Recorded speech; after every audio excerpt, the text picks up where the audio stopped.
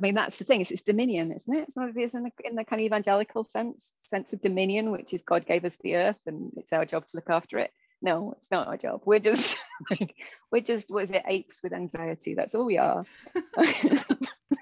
So, amazing.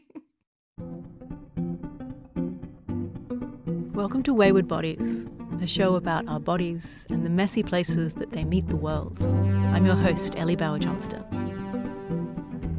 Each episode will be exploring embodiment, body liberation, creativity, healing, and how we can start to show up as our whole selves.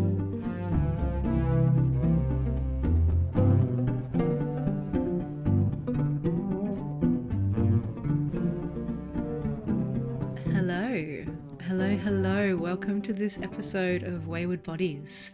I am Ellie Bauer-Johnston. I am an embodiment guide and a breath and rest teacher, and I am your faithful host for this podcast. And today we are back talking to other people. It's not just me here today. Today I'm talking with Theo Wildcroft about becoming untamed, about neurodiversity and disability justice, and embracing your brokenness. Let me tell you a little bit about Theo. Theo Wildcroft, PhD, is a teacher, a writer, and a scholar working for a more sustainable relationship between our many selves, the communities that hold us, and the world that nourishes us. Her research considers the democratization of yoga post-lineage and the many different ways yoga communities are responding to concerns about safety in practice. She is at the forefront of the movement for trauma sensitivity, diversity, and inclusion.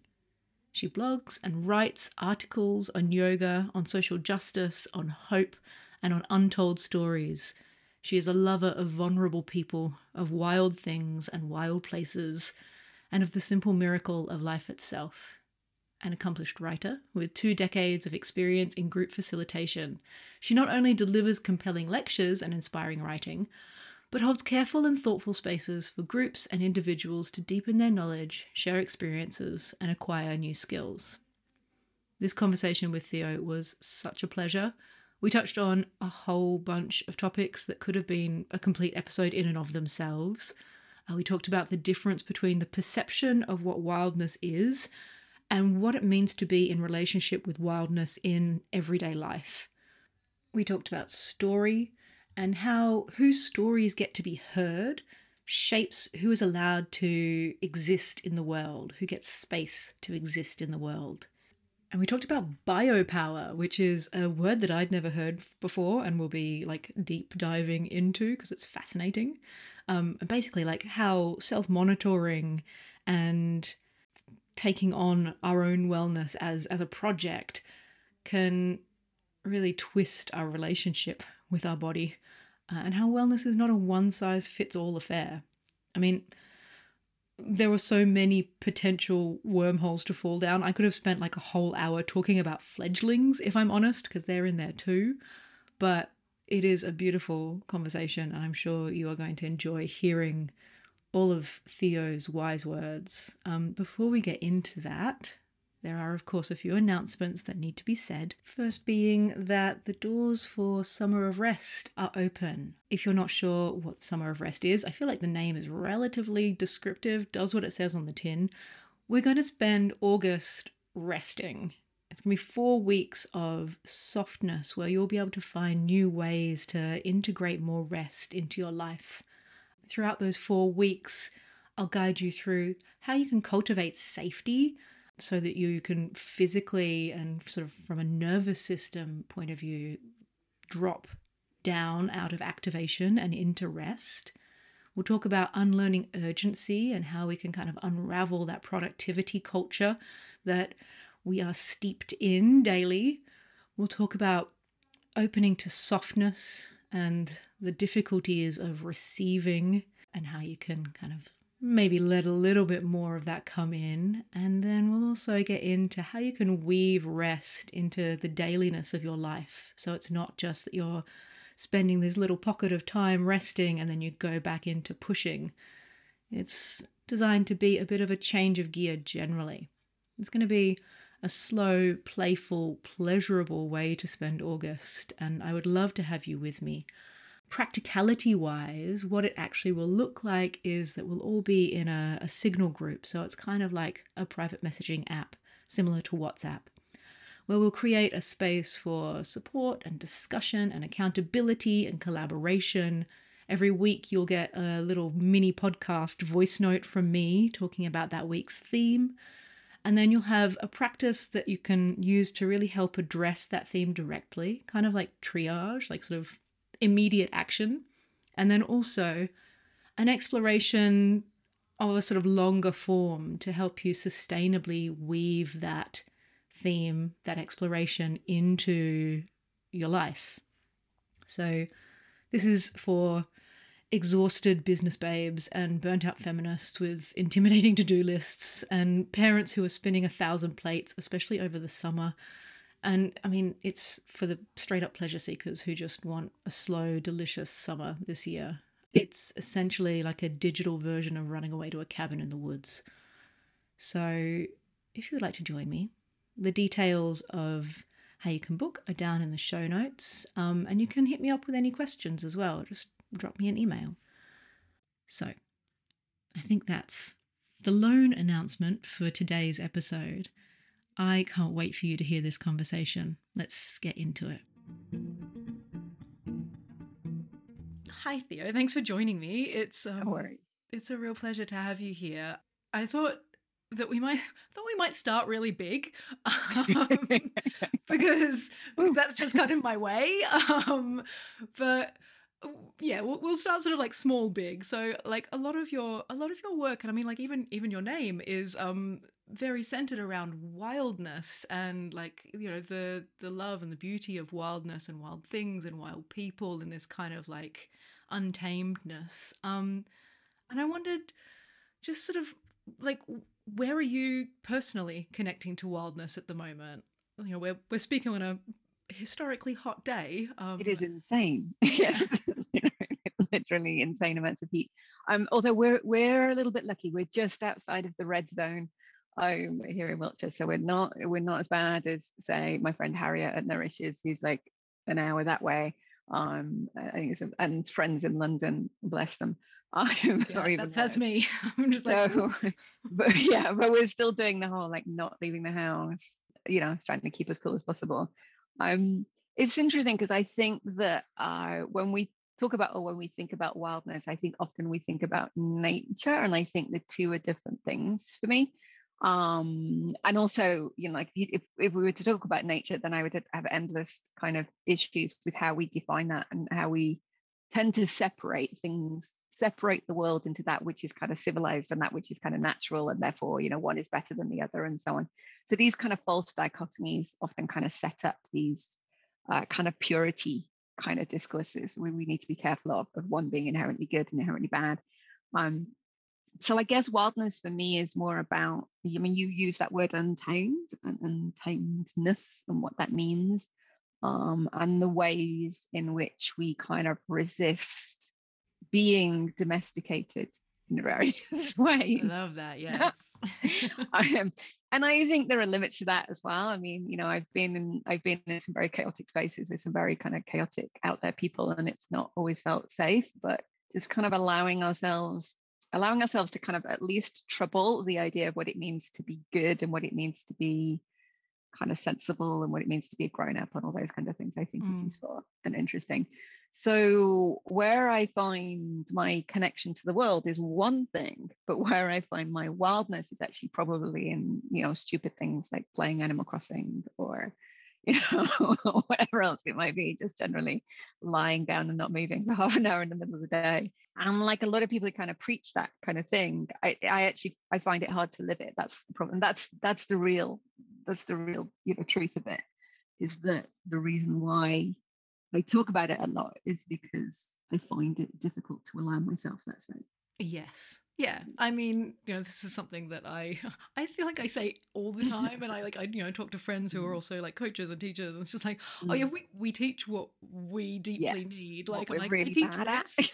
I teach rest because I am terrible at resting. Yeah, Like, yeah, yeah. And I think being more open with our students, the people who follow us, about that is really important. Because it's like, look, I am really crap at this. yeah. I used to say, just in kind of general yoga classes, I used to say with students, like, I have all the tips for balancing poses because I am terrible at balancing. Like, trust me, you want me as the teacher for balancing because I am rubbish at it. Don't give me some lovely kind of 26-year-old kind of, guy with nothing but upper body strength who can, do a handstand effortlessly. I don't want to learn from that guy because he doesn't know how to do it if you're bad at it. Yeah, I yeah, wanted he the doesn't know person how to who's fail at it. yeah, he doesn't exactly, right? So yeah, over and over and over again, Yeah. basically. And So I think yeah. that's part of that kind of sense of wildness, right? Of like, to step outside of the cultural story Mm. of like, oh, you are good at a thing, and so that's why you do the thing. Yes. You And get you to are feel like, perfect at the thing. yes, Yes. of course, because Yeah. perfection is Perfection possible. is and all over the place. Yes. Yeah. Yeah. Yeah. Totally. Yeah, yeah, it's wonderful. So I mean, I have a lot of questions about like Animal Crossing and wildness, but I'm like, maybe that's like beyond podcast conversation. um, and then like in terms of like the natural world, and yes, obviously Mm. they are separate, they are interlinked, but they Mm. are nothing is separate. They are interlinked Mm-hmm. but different. How is like your relationship with the natural world kind of like playing in with that relationship to wildness? Well, I've had some good teachers over the years who um, really encouraged me to realize a few things about the natural world. One is that it is never separate; it's right here and it's right now, and therefore, like I had one teacher who was like, "Yeah, anyone can find a connection to nature, kind of, on the side of a mountain somewhere, but can you find it, on a dual carriageway? Mm. If you can't, that's the advanced level. Like, can you Yeah. find it?" Right where you are, and that kind of urban connection to connect to that kind of natural world is really important. um, and I also think that, again, there's the kind of the reality of things is not the same as our imagined idea of things. Mm. I mean, we have relatively comfortable little house here, but I have a lot of friends who live, interestingly, on narrowboats, and I'm checking in with people today. Everything okay? In your aluminium tube? No, it's not aluminium, but steel. But you know what I mean, like Yeah. steel Big tube, warm right? tube. Yeah. Big warm tube. And I know from having spent time with those people from other things that I've done and other things I've been around, like the reality is not glamorous. It's not kind of skipping through fields of bluebells. It's mud, and it's excess heat, and it's everything biting you at night. And like the natural world is ever present, but it's also not necessarily benign. Like, Mm. we have to kind of find our place within it. And it's allowed to annoy us, and it's allowed to get in the way, and it will kill you, like, in many, many different ways. Like, all the time, right? Yes. Yes. So the question is, I think there's something remarkable about our ability to find the beauty in that, and that's important. I mean, when you think, for example, about the beauty of birdsong, when 90% of birdsong is basically either I want to have sex with that thing or get off my land. Basically, that's all they're doing. That's all they're Yeah. doing Yeah, they're is not just like, this is a nice choir for us to like exercise our little vocal yeah, yeah, cords. yeah, yeah, Yeah. yeah. Yeah, they're doing the thing. So, nature has its everything in the world has its own kind of little life to lead, and its own little independence, and in its own thing, its own kind of life. And it's not there to serve us. And I think sometimes the way we think about nature is as if something that kind of, is inherently healing and serving kind of use to us as human beings, Mm. rather than this is an inescapable reality. We are part of the world, and it is our feelings of disconnection are not actually reflective of an actual disconnection. We are always connected to nature. It's a dysfunctional relationship, and Mm. therefore it's a dysfunctional relationship rather than a connection we're trying to make, if that makes sense. Yeah, yeah. And I think when we realize that, it becomes a more useful place to be, and a more useful role for humans to play in the world, rather than expecting everything to just kind of like I don't know, it's that kind of Sleeping Beauty. Who is it? Which is the Disney princess that's followed by animals all the time? Snow White. It gives me Snow Snow White, White yeah. and yeah, like Very hair Snow White braided by vibes. birds in the morning kind of But yeah, energy. that's not what it's like. Like birds have their own shit to do. They've got things. And I always get them when people are like, I saw a hawk this morning. And what does that mean? It means there's a hawk. Like Yeah. The hawk was looking for something to eat. Like it's just flying doing its around. thing. Yeah, it's doing its thing. And we can find beauty in that, and we can find kind of truth and reality in that. But that doesn't mean to say that it's there to serve a purpose for us necessarily. Yeah, yeah, and it's like a sort of shift in hierarchy, and like there's that Yes, very much very so. Yeah. Victorian, well, probably pre-Victorian, very colonial idea of like Yeah. man on top of everything, white We are, man yes. on top of Yes, everything. and that we are here to kind of govern and yes, I mean that's the thing. It's dominion, isn't it? It's not it is Mm, in the kind of evangelical sense of dominion, which is God gave us the earth and mm. it's our job to look after it. Yeah. No, it's not our job. We're just No. we're just what is it, apes with anxiety. That's all we are. Amazing. I heard that one. I like that one. I'm like tucking that away from my personal lexicon. Like, yep, cool, that one's in there now. I like that one. Yeah, and so that Definitely. shift of hierarchy from like, okay, well, I am here, and it all weaves within like Mm. dominant culture and also like capitalist culture of like consumptive, like this is here for me to take, this is here for me to to take meaning, to take to take physically, to take whatever it is, and shifting into like, oh, I am in relationship with everything Yes. around me. Yes, and I think that shift is where the magic actually begins.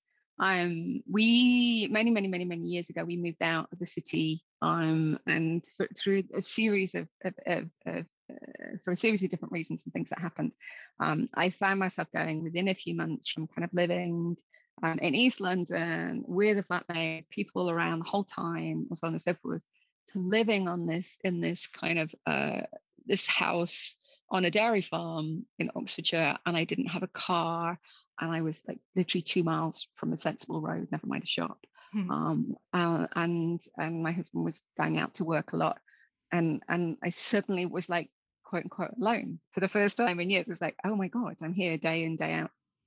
And I smoked at the time. This is very much a long time ago. And I remember that also we'd had a cat, and the cat had died just after we moved. It was a whole thing, thing. So I was literally alone in this house. And we didn't want to smoke in the house for lots of reasons. So every morning, once he'd gone to work, I would sit on the back step and smoke the first kind of cigarette of the day. And it never happened again in the 5 years we lived there. But that first spring, probably because the house had been empty for a while, there were both wrens and wagtails. Both had a clutch that fledged that spring. Oh, amazing. Literally like outside my back door. Like Yeah. one was in the old kind of outhouse and was in the shed and stuff. And it wasn't something I was looking for, and it wasn't something that I kind of, in any way, something that was kind of gifted in that sense. I was just sat there watching these birds fly in and out. And then one day, kind of the wrens started to emerge, and there was like 3 days of watching these wrens come out. And it's terrifying because you're like, oh my God. And there's like neighborhood cats and stuff, and you're thinking, oh, they're going to make it. And so the wrens were fledged first, and then the wagtails a week or so later. And the wagtails are even more terrifying because their flight sweeps. Right. They dip and rise. So the wagtail comes out of its nest and literally will skim the floor. I mean, this baby wagtail will be like, where did it go? And you'll be like, and all of a sudden, and it was just at the last minute, it would get high enough to get into the hedge, and you think, oh God, thank goodness for that. And it was the most amazing 2 weeks, and I never felt alone there again because it was there. I mean, how could you be? Yeah. Oh, I'm just surrounded by life. Okay. Yes. Yeah, getting on with its own thing and doing its own thing, and living its life. It wasn't asking for anything from me, and I'm sure it probably didn't care that I was watching, but I cared that they all made it. That was important. Yeah. It's funny, I had a very similar well, not very similar. I wasn't on a cow farm in Oxfordshire, but in the middle of lockdown, I used to live on Bethnal Green Road, like busy main road in East London, but in lockdown it was quiet. Yeah. And I sat in my basement bedroom in like a bay window, which allowed me to kind of look up at the plane trees that were lining the street. And it must have been winter because all of them were bare, and I could see the crows nesting in one of the trees. And, you know, so watching them build the nest, and then as spring came in, like seeing same thing, like the fledglings starting to like drop onto Bethnal Green Road and just be like, Oh whoa, my okay. And yes, Yeah, you know, yeah. the fact that you don't have to be out in the middle of the country to have this No. daily relationship with the world around you, this moment by Yeah. moment relationship. Yeah. Yeah. Is Yeah. You do have to have time. I think that's the thing you need, is to have time, and not and everyone attention, has I time. think. And yeah. And that's not always available. Mm. You know, but it is definitely um one of the easiest kind of remedies for kind of whatever ails you in terms of your mental health, I think, if you can. And if it's available to you, to spend time with all sorts of tiny things. Yeah. And again, most of my teachers have encouraged me to stay with what's tiny and stay with what's real. So not necessarily kind of communing with mountains and river valleys, but with, like, you know, buttercups and baby wagtails and Yeah. so on, because Yeah. it's everywhere, you know, it's right Yeah, there. exactly. Like commune with the arrow in the park. You'll be able to see them every Yeah. day. Yeah. Like, I popped around to see one of my boaty friends the other week, and they were standing on the towpath, very excited, with a magnifying glass, looking at insect eggs on the side of a blade of grass. I was thinking, you're lovely, but you're also bonkers. I mean, like, people coming past the towpath are gonna have opinions. I feel like I'm like maybe 1 or 2 years from that, and so I'm here for it. Yeah, completely. Totally that. Amazing. Oh Yeah. dear. And like, I mean, to kind of take that expansive, like we are connected to the worldness, and bring it into a bit more of like a conversation about your work, I suppose. Like your work feels so expansive in that similar way, like, you know, that there is all of this space that you make for everyone to show up exactly as they are. Yeah, And I hope yeah, so. I mean, yeah. I mean, as someone who's been taught by you, I can say that that's how it felt to me. Yeah. Yeah. I think that one of the things we do in a lot of, not just yoga, but in a lot of similar practices, is sometimes we confuse the kind of content for the process, and the content is just whatever comes to hand.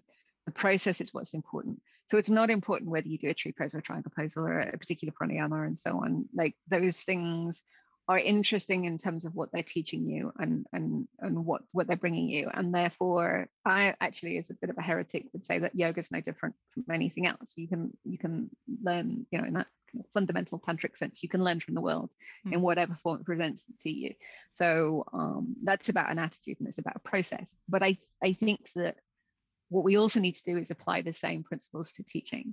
That it's about the relationships that we form with the students in class, and their relationships with themselves and with each other. And that's what we're making space for. And that's the point. That's going to be far more rewarding and far more interesting than everyone standing on one leg at the same time.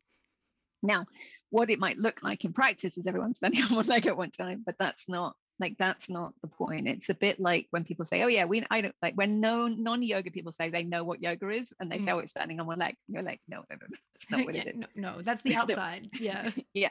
And I think the pedagogy is the same. The pedagogy should be the same. The pedagogy is, what kind of a relationship is this person having with their body, and what's working for them and what isn't, and what are we learning together about the nature of human existence. And therefore, the kind of fundamental diversity of human beings becomes fascinating and becomes important and becomes the point rather than standing on one leg. Yeah, rather than something to kind of like, you know, adjust around. Yeah. It was like consent. Consent is not the preliminary to the practice of teaching. Consent is the foundation of teaching. It has to be, because it's not about, oh, it's okay if I, you know, touch your arm or whatever. It's about, what does it mean for you to give consent for another human being to adjust your body? What does that mean about your conception of what you're doing, about their conception of what you're doing, about your relationship to some kind of platonic ideal of what a shape should look like, etc., etc., etc. Like, these are big questions, and we don't need to get on to the kind of supposedly more advanced and interesting stuff, because actually that stuff, if you stay in that, is really exciting. and we kind of know that because we know that a lot of people, when they start yoga, like there's that, I think many of us go through that honeymoon period where you're like doing all the crazy poses and all the crazy pranayamas and all the, like, they were trying to do an hour of meditation and all that kind of stuff, because you're like, I want to explore this experience, right? And it's not about ego necessarily in the sense of I want to be able to do this cool thing. It's like there are all these wild things we can do in yoga, and how do I experience them? And then I think there's a point at which you kind of come back around to, actually, that's all well and good, but it's kind of tiring and it's kind of exhausting. And I can't kind of eat for 3 hours before, or, you know what I mean? Like all of that kind of stuff. In reality, it's like, okay, but what can I get from Tadasana? What can I get from Shavasana? What can I get from the what is simple? here for me? Yeah. And can you learn to do more with less in that sense? Yeah, like stripping back, like, Yeah. I mean, my personal practice looks so quiet and small these days, and it's like, it's so intimate, so much more intimate than when I was doing, big dumb stuff. Not dumb, but just big stuff. The big fun. It is big and fun, and it is fun. Yeah. I love it. I mean, I've done. I mean, I on a number of occasions I've very nearly achieved scorpion pose, like not quite to the back of the head. I've done, full a pigeon pose, for example, because I'm a backbender. But like now I'm like, I am 49 years old, leave me alone. I've got other things to do, not even I have done that. Yeah. I have done that now. And I could do these other things instead. So I think that's what allows for that space.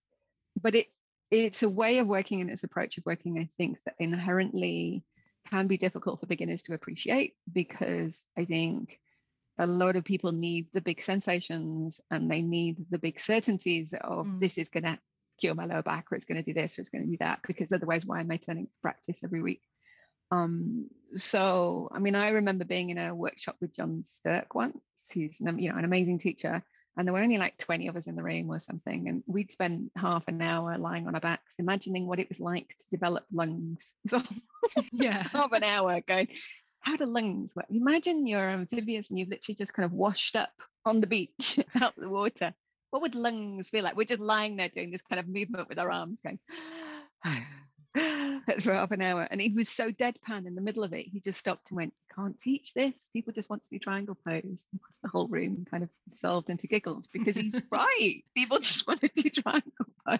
Yeah. And like, there's that beautiful sort of, not beautiful, but like that cultural love of certainty. Like, I know what I'm going to do here. Like, to wade into, cool, so we're going to show up and we're not quite sure what's going to unfold. From like a sort of, even just thinking of it as like a marketing standpoint, it's a pretty hard sell. Just like, we don't know what's going to happen, but it's going to be interesting. Oh yeah.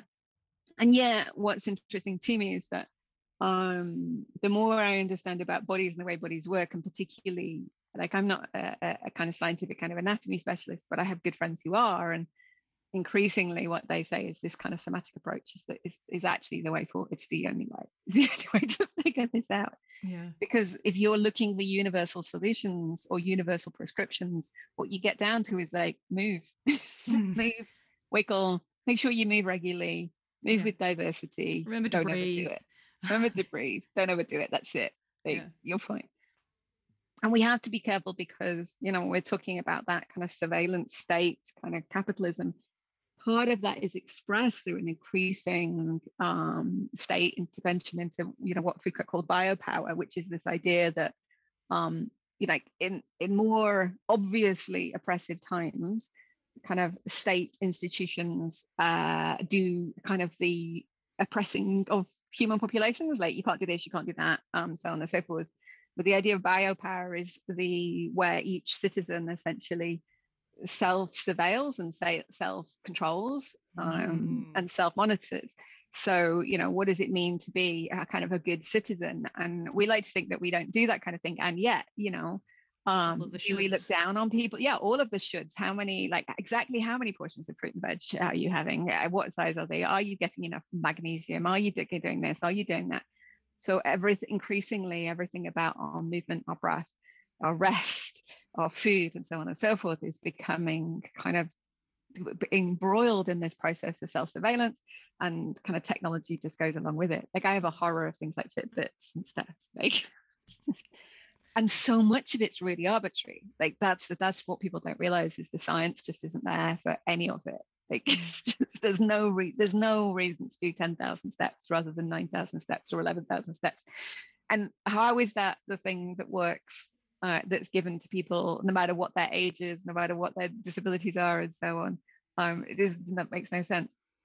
So we have, you're aware, I have a greyhound, and we have a tracker for the greyhound, just in case, bless him, if he ever got spooked and he was off lead, he'd be half a mile away before he'd be gone. So although in theory he has good recall, it's in case there's a problem, basically. But the sensible tracker that we could get actually is called a forfeit. It tracks how much activity he's doing. And it's just the most ridiculous thing ever. I do not need to know like how far this greyhound is. I don't know. He's fine. He's absolutely fine. Also, he's a retired athlete. If he wants to get a little bit round and lie on the sofa, he's allowed. And the same goes for all of us, right? Like absolutely. You don't have to earn your right to lie on the sofa and get a bit round. Absolutely. You owe nobody your kind of health. But also but even in the technology, like what I realized through doing it with him is how arbitrary these things are. Like it's never asked me what breed of dog he is. It's never asked me his stride length, and yet it tells me how many steps he does. So a Chihuahua is like, cool, walked like around the house a couple of times, 10,000 steps, done. Yeah. It's nonsense. There's no way it knows how many steps he's done. It just doesn't. It's complete nonsense. So most of even when we use this kind of tracking technology, most of it is just nonsense. We know this with food, like 90% of food studies are self-reported, which means they say to people like, how much aubergine did you eat last month? And you go, I don't know, about 4 maybe. And on the basis of that, they say, oh yes, people who eat more than 87 grams of aubergine a week have less breast cancer. It's like, it's nonsense, so much of it. We just don't have the right data to make these things work. But it's really fascinating how I think it's because it's cheap, right? The state response to anything is always like increasingly is, well, we'll just tell people to do more of X. Right? And if you actually followed all of the guidelines, it would be essentially like, kind of prison regime. You'd be like, hang on a minute, did I get my recommended daily dose of this? Yeah, like monitoring your sleep and because that helps, right? Monitoring your sleep is a really good way of getting rest.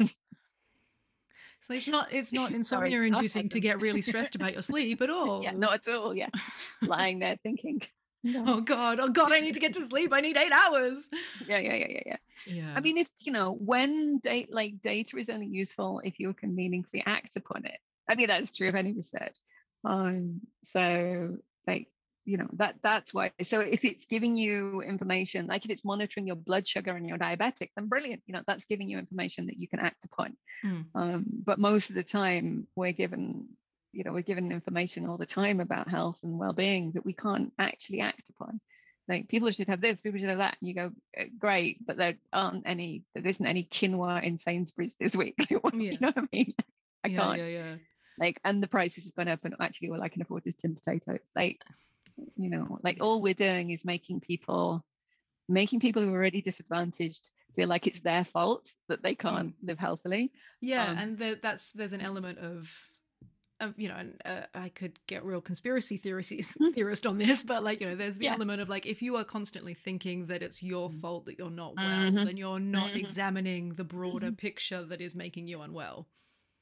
Yes, absolutely. And at the same time, what we do is we make the middle classes in particular just generally very worried about health, worries that they don't need to have. They just don't need to be worrying about it. Yeah. Like, I've had students in their 70s worried that they're putting on weight. And I'm like, like no one needs to worry, but also you're fine. Yeah, you're doing all right. Please. At this point, just let go. Just sit on the couch for a bit. It's gonna be great. Eat chips, it'll be fine. Eat chips, it'll be fine. Yoga teacher, important information. Yeah, it Seems is will be like, fine. yeah. I mean, I think on the other hand, like just listening to your body isn't enough. Like we do need, you know, at the end of the day, basically nothing you do is going to stop you getting sick, old, and dying. Mm. That is the long and the short of it. It is going to happen. Yeah.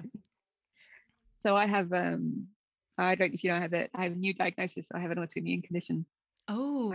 I do, yeah. So it's relatively mild and I'm fine. But I got the diagnosis for it earlier this year. And there were a couple of yoga teacher friends who were like, okay, so what are you doing to manage it? And I've been slightly winding them up. This is the truth. And I said, you know what's made no difference at all? And I said, what? I said, changing diet and exercise. And they went, but.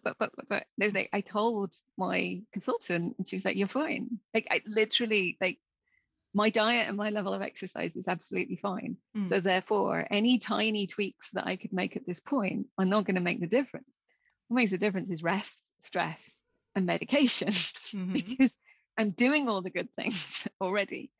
So I think, we forget that you can do all the good things and you can still, you can still get a disease. Yeah. Yeah. There's no cheating happen. it. There's no sort of like skipping No. past that part. And No. yeah, the it's much easier to sell something that you can do than Yes. something that you have to not do. Like Yes. to prescribe rest is a lot more challenging than like, Yeah. cool, like, do more stuff Yeah. Yeah, I for a also lot of think as people. well, rest, if we're not careful, rest becomes something else to do. Like if you're quite a high achiever anyway, then rest becomes like, as you know, I love a good yoga nidra. Yoga nidras are amazing. But when I say I rest, like I actually nap. Like I nap, as in I set a timer, I lie down and I don't get up until the time has gone off. Because a yoga nidra practice is still something that I'm doing. Yeah. Whereas a nap just allows my body to just rest. Yeah. Now, the years of nidra practice has probably kind of trained my body and brain to the point where I can do that. I can do 20 minutes, 30 minutes, boom, and I can come back and it's fine. But nonetheless, like it doesn't need to be something that I'm actively doing. Yeah. Do less of it. Yeah, it's not easy. It's not an easy thing to learn, I think, to do less. It's certainly something that, as we were just discussing, like it's not super comfortable and easy for me or a lot of people. Yes. I'm learning. One of the things I've been learning for the last couple of years, trying really hard to learn, is the art of slacking off. The joy of That's laziness. how I'm conceiving it. Yeah, because I actually need to be lazier. Like, because that's what my autoimmune condition and other things going on in my life strongly suggesting that the thing that I have failed to learn is how to be just lazy enough that I don't burn out. Yes. Yeah. It's a fine line to walk. It's not. It can be a really big, wide path to walk, but like to kind of, I suppose, for a little context for you, I think people who listen to the podcast probably know this, but like I basically took 6 months off at the beginning of the year. Like I did like the bare minimum in my business. I moved house and that was about it. Like I just really like dialed way back. And it's so confronting. It's huge. It's so, so confronting to just be like, cool, I guess I'm just gonna do nothing. Like maybe go for a walk around the park and like read a book, and then like have a nap. Maybe I'll do like a little bit. I've got a client call for like an hour, but like and then to kind of be at this point now where I'm moving back into like, having had all of that space to like breathe and reconnect with creative energy and sort of like restore myself from being completely burnt out, like to then find the line between like, okay, well, how do I not just like skew straight back into like massive production? That is the point of my life, is to produce things. And keep that spaciousness. I think for me, one of the big things has been, I mean, actually, interestingly, the diagnosis process has been really important, interestingly, because it's having gone most of my life with no diagnosis at all. There I am within 2 years. Now I have 3. So, between the autism, I started with an autism diagnosis after burnout. And then my assessor went, Ween, I'd like to test you for ADHD if you wouldn't mind. Like, Really? Okay. So we did that, and that was that. And now the autoimmune thing. And one of the things has been having some kind of even scientific rationale for why that I need the things that I need sometimes helps. Yeah. So when I learned, for example, about delayed sleep phase and ADHD, like, I don't function well in the mornings. Like, I can get up, I can be a grown up, I can be a human being, but I do my absolute best not to schedule any kinds of serious meetings or anything like before 10 in the morning, Mm-hmm. because I need that time. It's working time, but it's time to kind of potter about, what the dog, think about my day, get my head straight. Because the reality is I will then achieve more in like 2 hours than most people will achieve in like 4, but I need to have that space beforehand. So if someone says, but could you make it 9:30? But I still have this thing in my head of like, oh, I should be good, because normal people get to the office at a sensible time.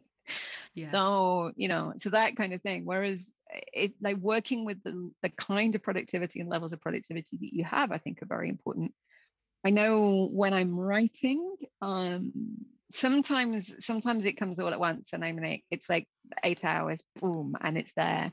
But quite often, particularly if I'm kind of tinkering away at things, if it's editing and stuff like that, actually the most efficient way for me to work is to spend half an hour doing something completely nonsense, like playing video games or, messing about, or scrolling, like the evil of scrolling social media, God forbid, I'll do that for half an hour.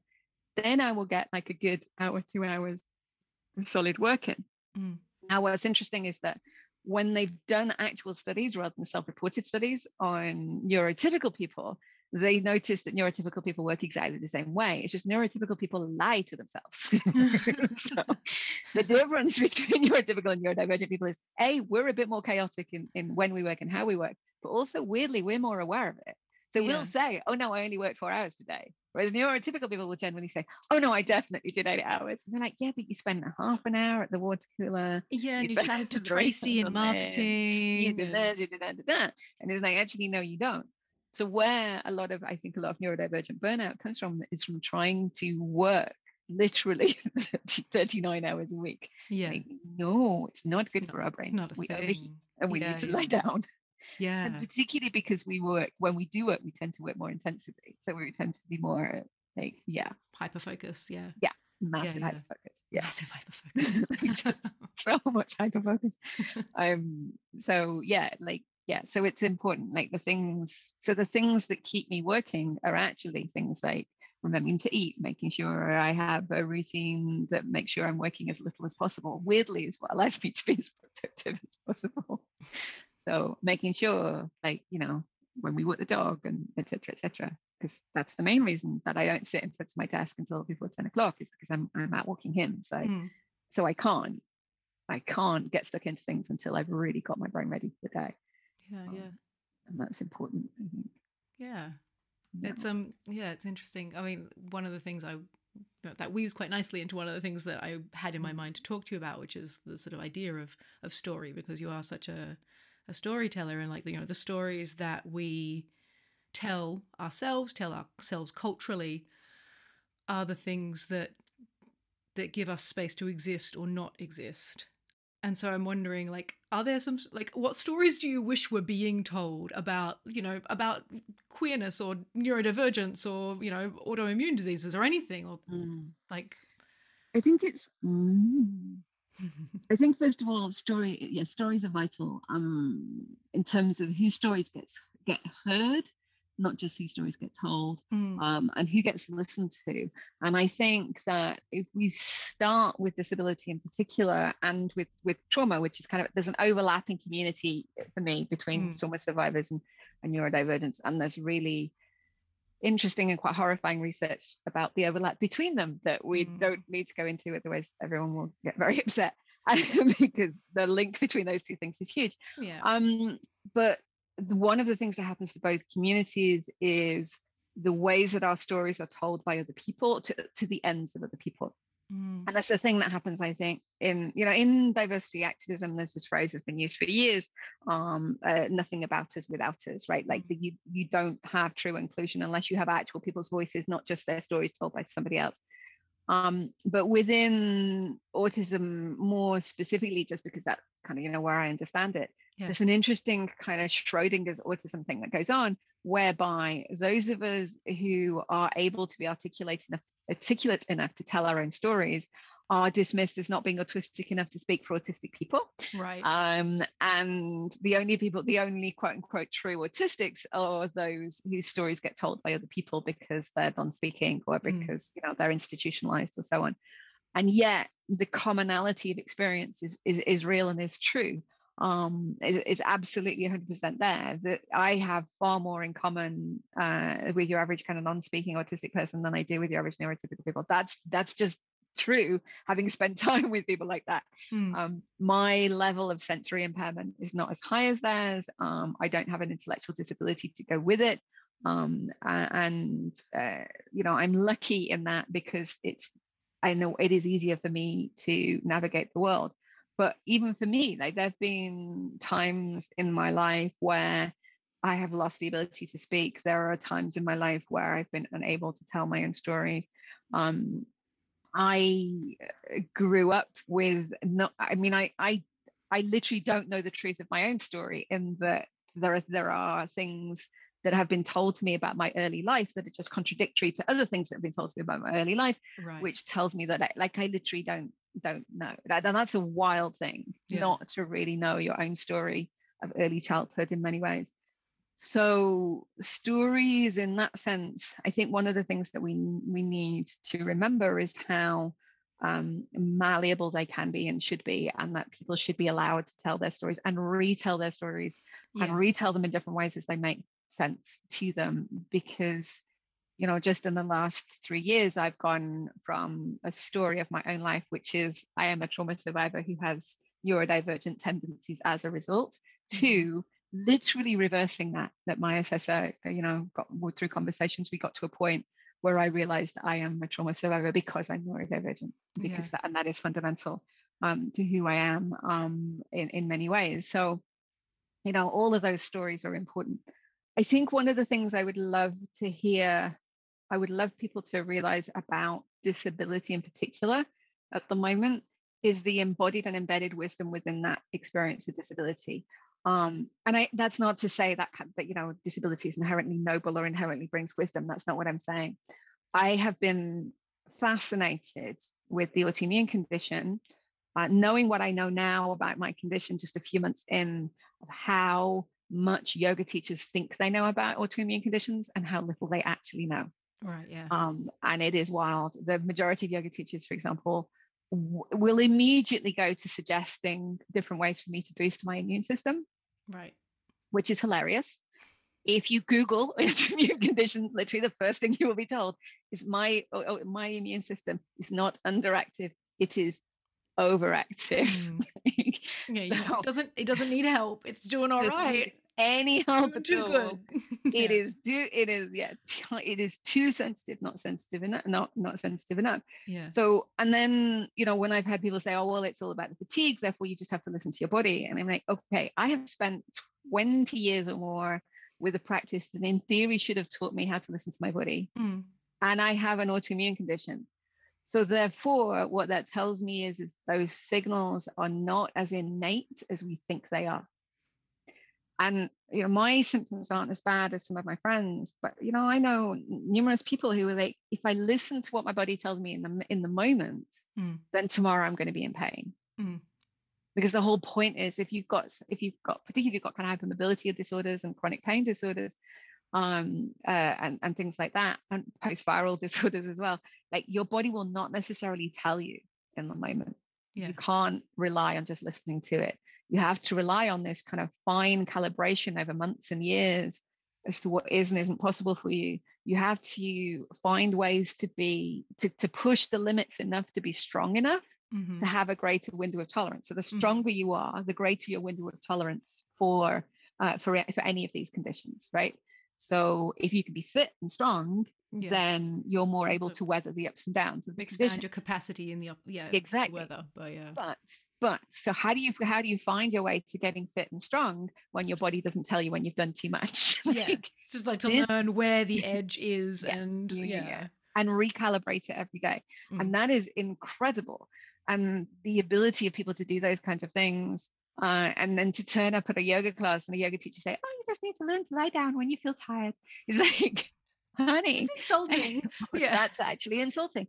And that just made me think, like, how often have we given advice to people about their long-term conditions that is actually just, it's mildly insulting. The reality is far more complicated, and they've just kind of gone because they just don't have the energy. Like, I can't with this right now. I haven't got the spoons for this now. Exactly, like okay, just you know.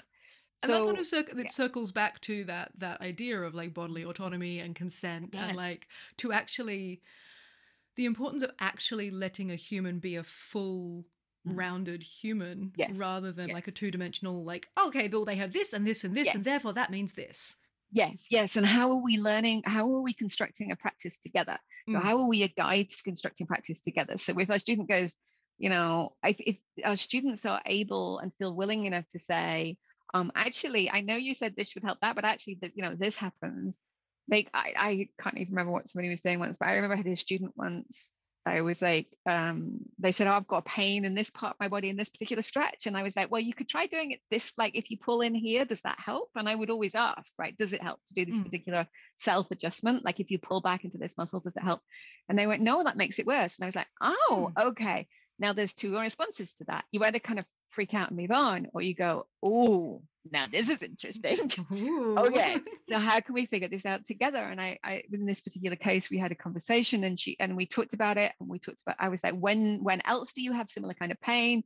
And we figured out literally between us, by talking it out, that the pain was occurring when her pelvis was kind of off kilter.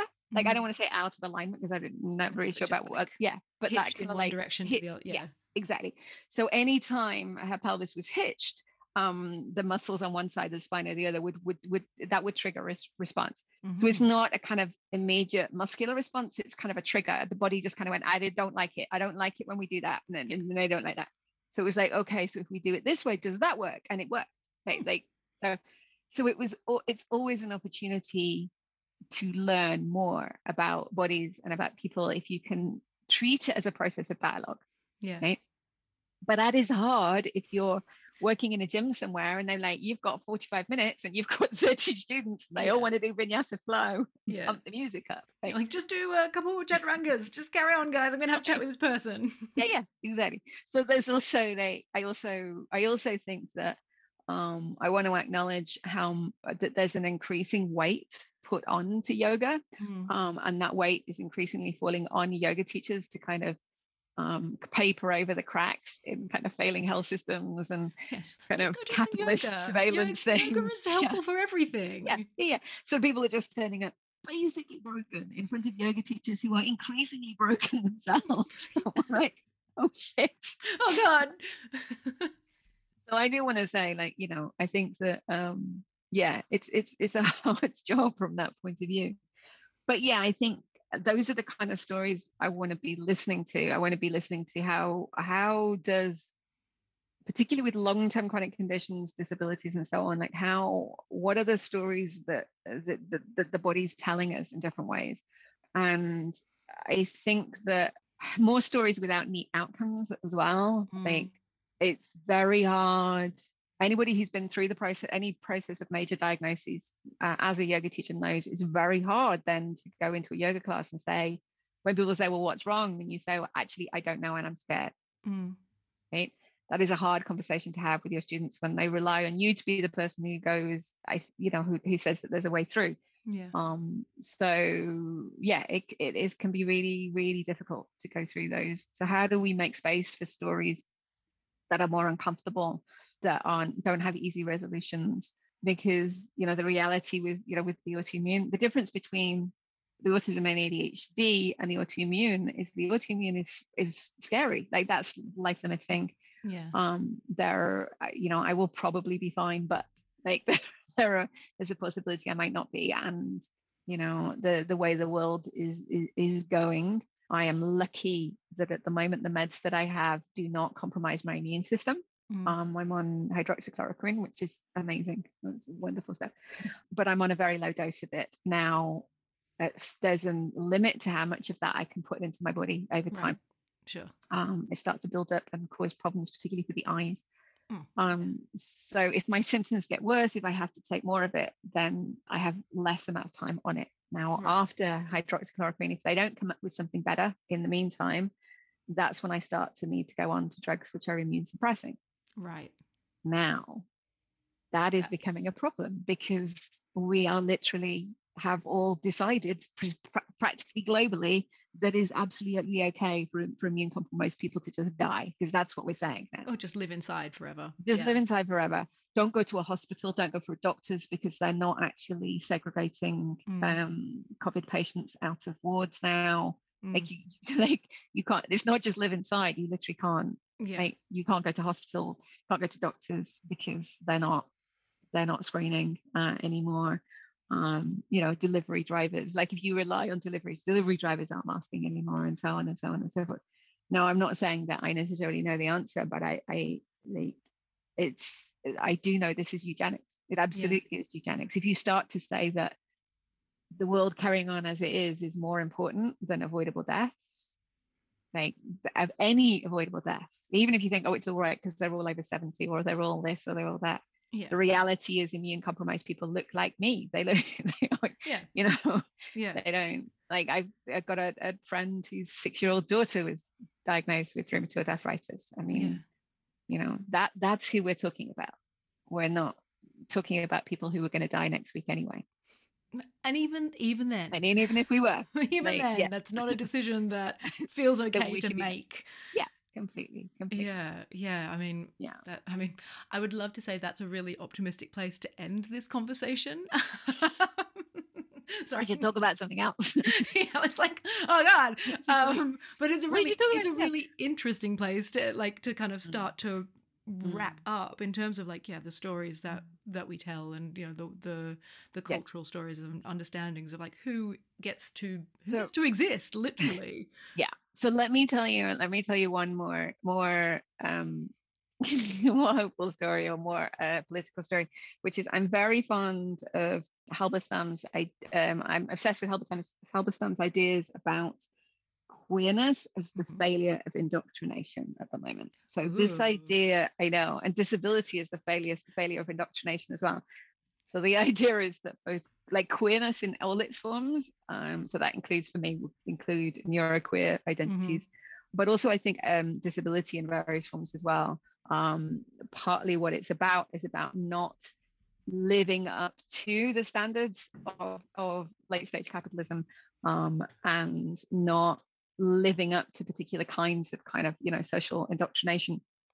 And there is a power in reclaiming that as a story. There's a power in saying, okay, we are broken, and that is okay, and that is our identity, and we refuse not to be broken. There's a book called, where is it? Authoring Autism, that I'm partway through. It's kind of famous in the autistic community. Melanie Yogo's Authoring Autism, which is a brilliant book. Amazing. I'm working my way through, and there's a point in it where where she says, it is my intention that you reach the end of this book more impaired than you began it, which is just hilarious.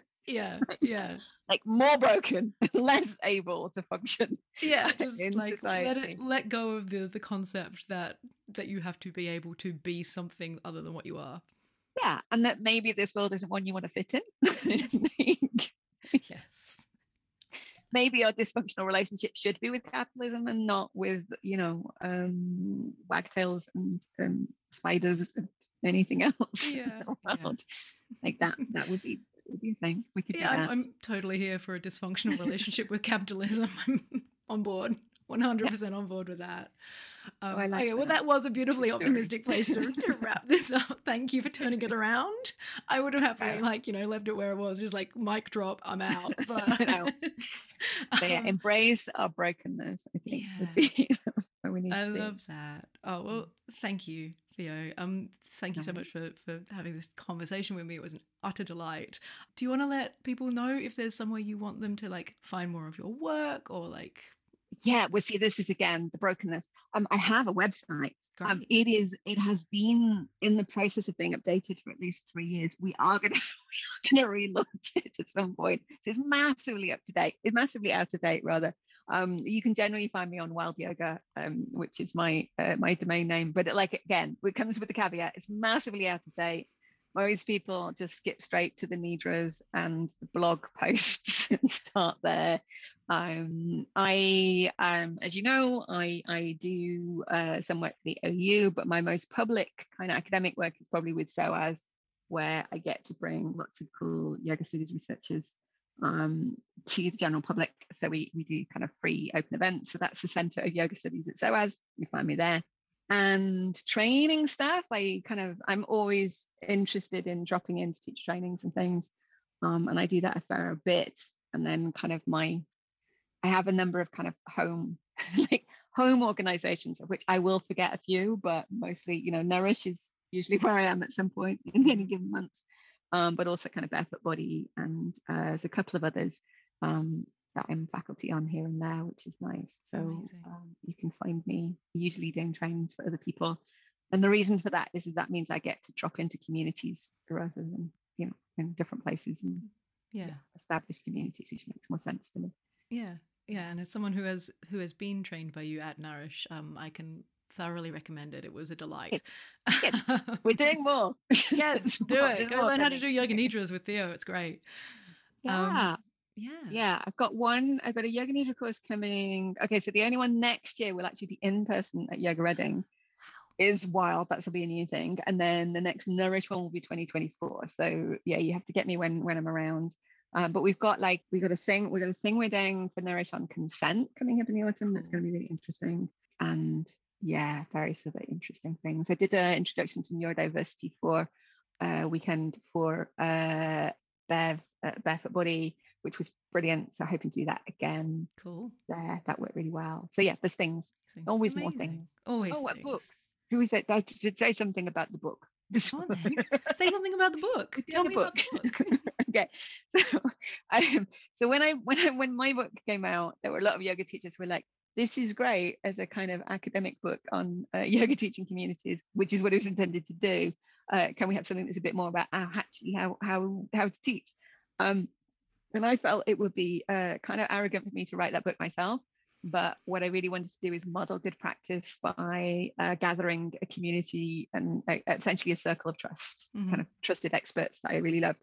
We are still working on it. Harriet and I are co-editing it, but cool. Do you want sneaky? Can I tell you some of the names? Who we got? Because we literally got Donna Fari, Karen Carlson, Juvena Heyman, Davy Jones, Harriet, Barbara Sojkova's doing history, Simran Upal, like the names that we have. Casual name drop, Pete Blackaby, Beverly. We got Laura Hancock. Laura Hancock from Union, bless her, has taken time out of her ridiculously busy schedule to write us something on money. Amazing. It is. We have the drafts. We just need to kind of get the kind of introductions and conclusions and things like that sorted. So that's coming. It's coming. I can't tell you when, but it's coming. That's fine. It's coming. It's enough to know that. That's exciting. We need to find a title. The one thing we don't have is a title. But naming things is hard. Like naming things is becoming the hard bit. I feel like we could just call most things that, and that would be okay. Yeah. With me. But yeah, it's going to be. We are truly, truly, really excited about it. Amazing. It's going to be an amazing book. Oh, I can't wait to read it. Thank you again so much for joining me. No worries. And yeah, thank you. Thanks so much for joining me for this episode of Wayward Bodies. How awesome is Theo? All of the details of where you can find her and her work are down in the show notes. And yeah, if you are interested in learning from her, I can really recommend it. It's a delightful experience. Yeah, that kind of brings us to the end of our podcast, unsurprisingly. I would love to hear if there's any thoughts or feelings you have about the topics we covered today. I know there was a lot in there. then yeah, drop me a note. Send me an email at waywardbodies@protonmail.com. And if you want to help get Wayward Bodies into more people's ears, which is a slightly weird sentence when I say it out loud, then you know what you need to do. Head to your favorite podcast provider and like and subscribe, rate, review, do all of the things, or like go old school and like send an episode to a friend, share an episode on social media, whatever it is. It really helps more folks like you find the show and get the word out. If you'd like to know more about my work and how you can work with me, obviously there is the Summer of Rest, which is coming in August and is going to be basically just like sitting around the campfire chatting with a bunch of awesome babes. Can't wait. I also have space for one-to-one work, either single sessions or a longer 6-month deep dive together. You can find details about that one-to-one work on my website, which is anotherpractice.com. And that also has all of the different things that I'm doing and different ways that you can get in touch with me.